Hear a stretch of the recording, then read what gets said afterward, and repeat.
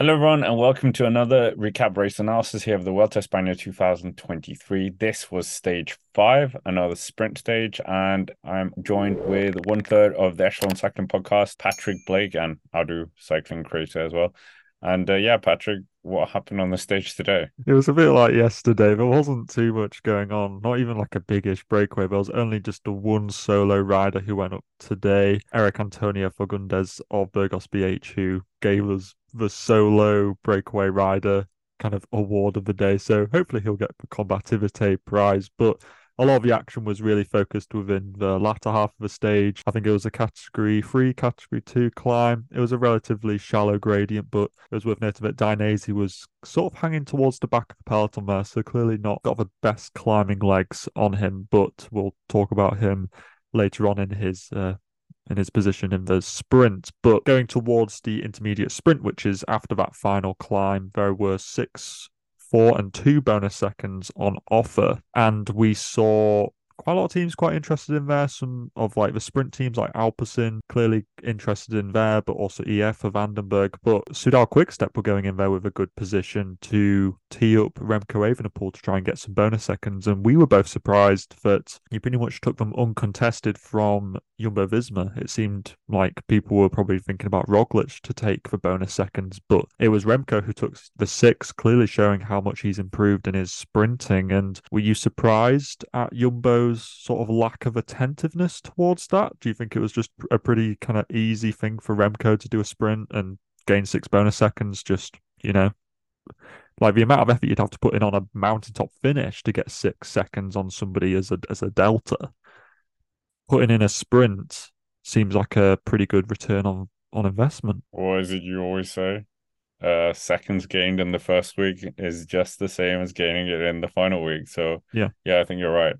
We talked yeah. about bonus seconds before, but it's part of the game. So yeah, he's playing it cool. And yeah, what was Roglic doing? What was they could have had an Olaf Koy here who could have blocked that out, but Well, yeah, it's certainly something worth mentioning, even if it's not an Olav Koy, but it's just somebody like a fast man who can beat Remco in a sprint. Denying him of as many bonus seconds is also important. We've seen other teams doing that in the past. I can't think of one off the top of my head, but say, Ineos brought Viviani here or something like that.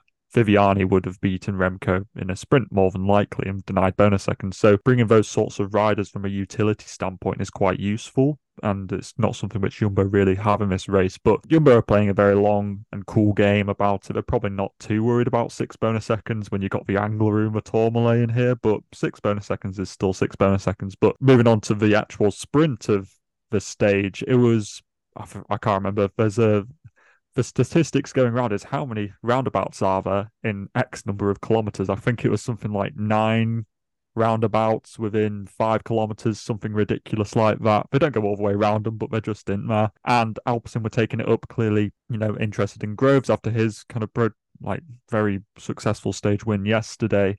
But there was a crash just inside the 3 kilometer, maybe 2.5 to go. Left hand roundabout took out Milan Menton, but he is all right. He got up pretty much straight away. I think it also took out a Soudal Quickstep rider and a Alpecin rider as well. So Groves was a man down basically, but he got brought back up to the front and going into the last kilometer.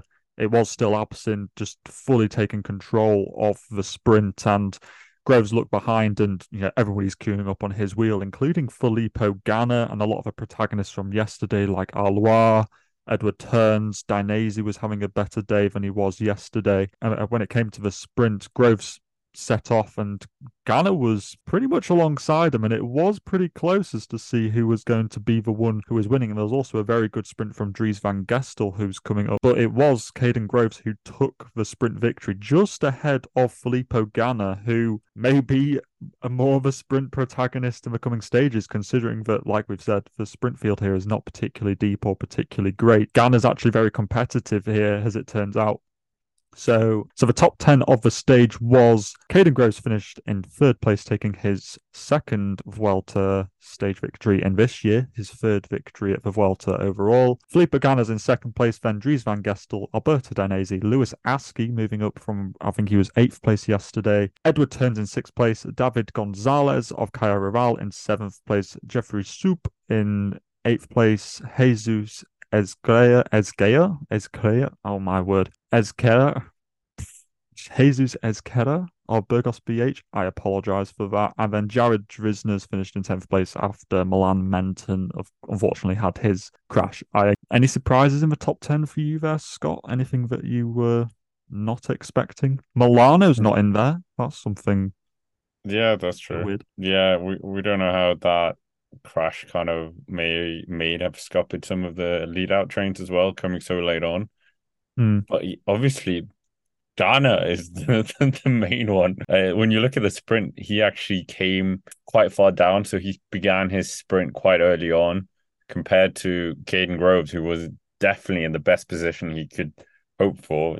Great lead out again by Alpecin de Koenig. They're kind of turning into the de facto lead out train, and I understand why he left as well for them last year or this year. But yeah, Ghana. What was Ghana doing there? Obviously, he's an amazing rider, but I didn't think he was going to be challenging on a Grand Tour stage in a flat sprint. Yeah, I think it is a bit surprised because, well, I suppose it is surprising, but it's also not at the same time. He has competed in sprints in the past. I think it was Algarve. We saw him doing a very good sprint earlier this year. Milano San Remo. We saw him doing a very good sprint, of course, in different circumstances in a one-day race, but still a very strong sprint to, finish on the podium spot there. He beat Wout van Aert. So, that's no mean feat to be beating him in a sprint. So I guess Ineos are giving him the freedom. Maybe they're just like, well, maybe you won't win the TT against Remco, but we're going to give you lots of other opportunities here. And I'm all for it actually. Gone are the days of Ineos being such sticklers for everyone's around their leader. I like to see that Ganna's got his own opportunity here to be a sprint, and it adds an extra element actually into the sprints. It honestly wouldn't surprise me if Ganna won a sprint in this race, because all it would probably take is Groves to be in bad position or something to happen, and Ganna would be up there as one of the kind of top sprinters, which is probably not something which I was thinking coming into this race. I did not think I'd be saying that Filippo Ganna is going to be a sprint favourite for these stages. That shows the quality of sprinter that we really have in this race. Well, Ethan Hayter would have been a good rider in this situation, I think. But do you think Ghana, if he was at the same position, would have won that sprint if he started the same place as Groves? I reckon he could have done. I think that his position wasn't great, like you It was on say. the bike throw. He lost it, kind Yeah, of. pretty much.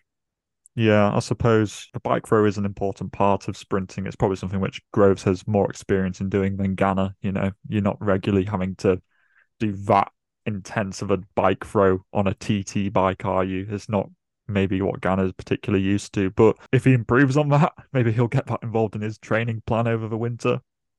It was also worth noting that Dainese came from really far back as well, from behind where Ganna was.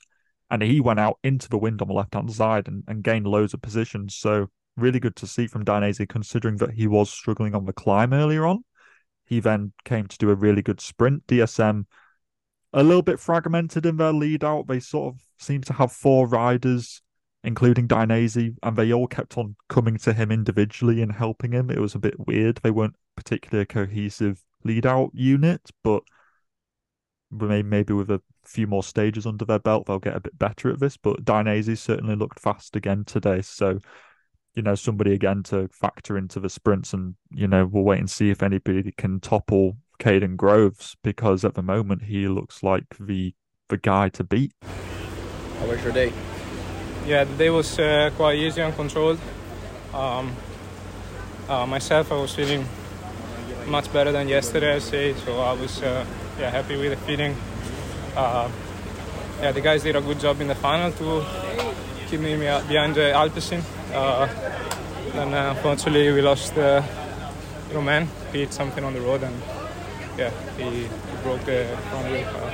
but then Sean was there, and also Max did the last pull till just before the last corner. Then did kind of a mistake in the corner, and then at the exit I was a bit again far back, and when I could get out, it was a bit too late to pass the guys. So fourth I think was the best, but I think the legs were quite good today, so hopefully next time will be a better result. I mean, it is a great opportunity, this, with not any huge big stars, Dylan Groenewegen, etc., here for some of these lesser known. Dainese, okay, he's won Giro stages, but he's not an established sprinting star. He's not consistently performing, so golden opportunity. Milan Menta, as you said as well, but obviously bad with the crash. Do you think we're just going to see Caden Groves sweep up all the flat stages here? I don't want to say yes, but that seems to be the way that it's going, because he does have a whole team dedicated around him. When you look at the Alpecin-Deceuninck team, you don't really see any guy there from like a climbing breakaway sort of perspective. Maybe Jason Osborne, who I'm quite high on, but the whole team is pretty much designated around Caden Groves, whereas a lot of the other sprinters here have teams of breakaway climbers, and they've got half a team, maybe a few guys, but it's not like a full designated team towards them. So I think Alpecin always have the advantage going into the sprints, and that's why they've obviously been so successful so far, because they can have really good positioning and avoid said crashes and whatnot, even though one of their riders was caught up in it. But it keeps them out of trouble a lot of the time, and it keeps their sprinter as fresh as possible, because they're not having to surge and fight for position all the time. So I think Alpecin are going to be the leading force in all the sprints, and good luck to anybody coming around Caden Groves. The only thing that might happen is if Filippo Ganna gets a bit better position, maybe he gets like a Geraint Thomas lead out for last stage, like Geraint did for Cav, and maybe that will be, the Filippo Ganna sprint stage win. That'll be a big headline. But we might as well, because as we said, we've talked about the main points, I think. But in terms of tomorrow's stage, finishing on a Cat 1, 11.1 kilometer long climb, 7.8%. Bonus sprint beforehand as well, before they go into the valley to the bottom of the climb. What do you think we're going to see here? Hopefully this is where we see the big juggernaut of Jumbo-Visma, Ineos Grenadiers potentially, and Remco scrambling to hang on. But he did look good the other day. Yeah, you are right. I think that it's hard to say. It could be, like you say, it could be a big GC fight, because there are so many great GC riders here. I think the climb looks relatively similar to what we had the other day at stage 3, where of course we had Remco looking so dominant. And I think you're right. I think it's sort of on Jumbo to make this, because if I was Quick Step, they don't have a particular incentive after picking up 6 bonus seconds today. Why would they want to bring a breakaway back? They'd be quite happy to let the break go, probably. So I think it's going to be on Jumbo to really try and make this, because they will be maybe a little bit scared of Remco. He is about 30 seconds ahead of them so far, something like that, especially after the TTT difference. So I think that we could see maybe a breakaway day if the onus for chasing is totally on Soudal Quick-Step. But I think that Jumbo-Visma could come into play, and they could certainly want to apply pressure. But there's only just the one climb at the end, so how much difference can be made over 11 kilometers, I'm not too sure. It would require a particularly big crack from a GC rider quite early on, and whether all the teams are going to be playing a bit of chess and just, trying to keep their cards close to their chests and not wanting to invest. So I think it could go either way, but I'd be willing to bet that it's probably going to be a GC fight, and you might see Remco Evenepoel just step off everyone in the last 500 meters or so, like he did last time, and just pick up another set of bonus seconds. It honestly wouldn't surprise me. He didn't look under pressure the other day, and I'm not sure how much of that will have changed in the few days between them. Yeah, I think you're right. Well, you'll have to come and join us tomorrow to find out if Patrick's predictions were correct. But that's basically it for this video. Make sure to hit the like button, subscribe to the channel if you haven't already, and comment down below what you thought of the stage. Do you think Caden Groves is the man to beat at this year's Vuelta a España in terms of the sprints? But yeah, thank you for us, and we will see you tomorrow.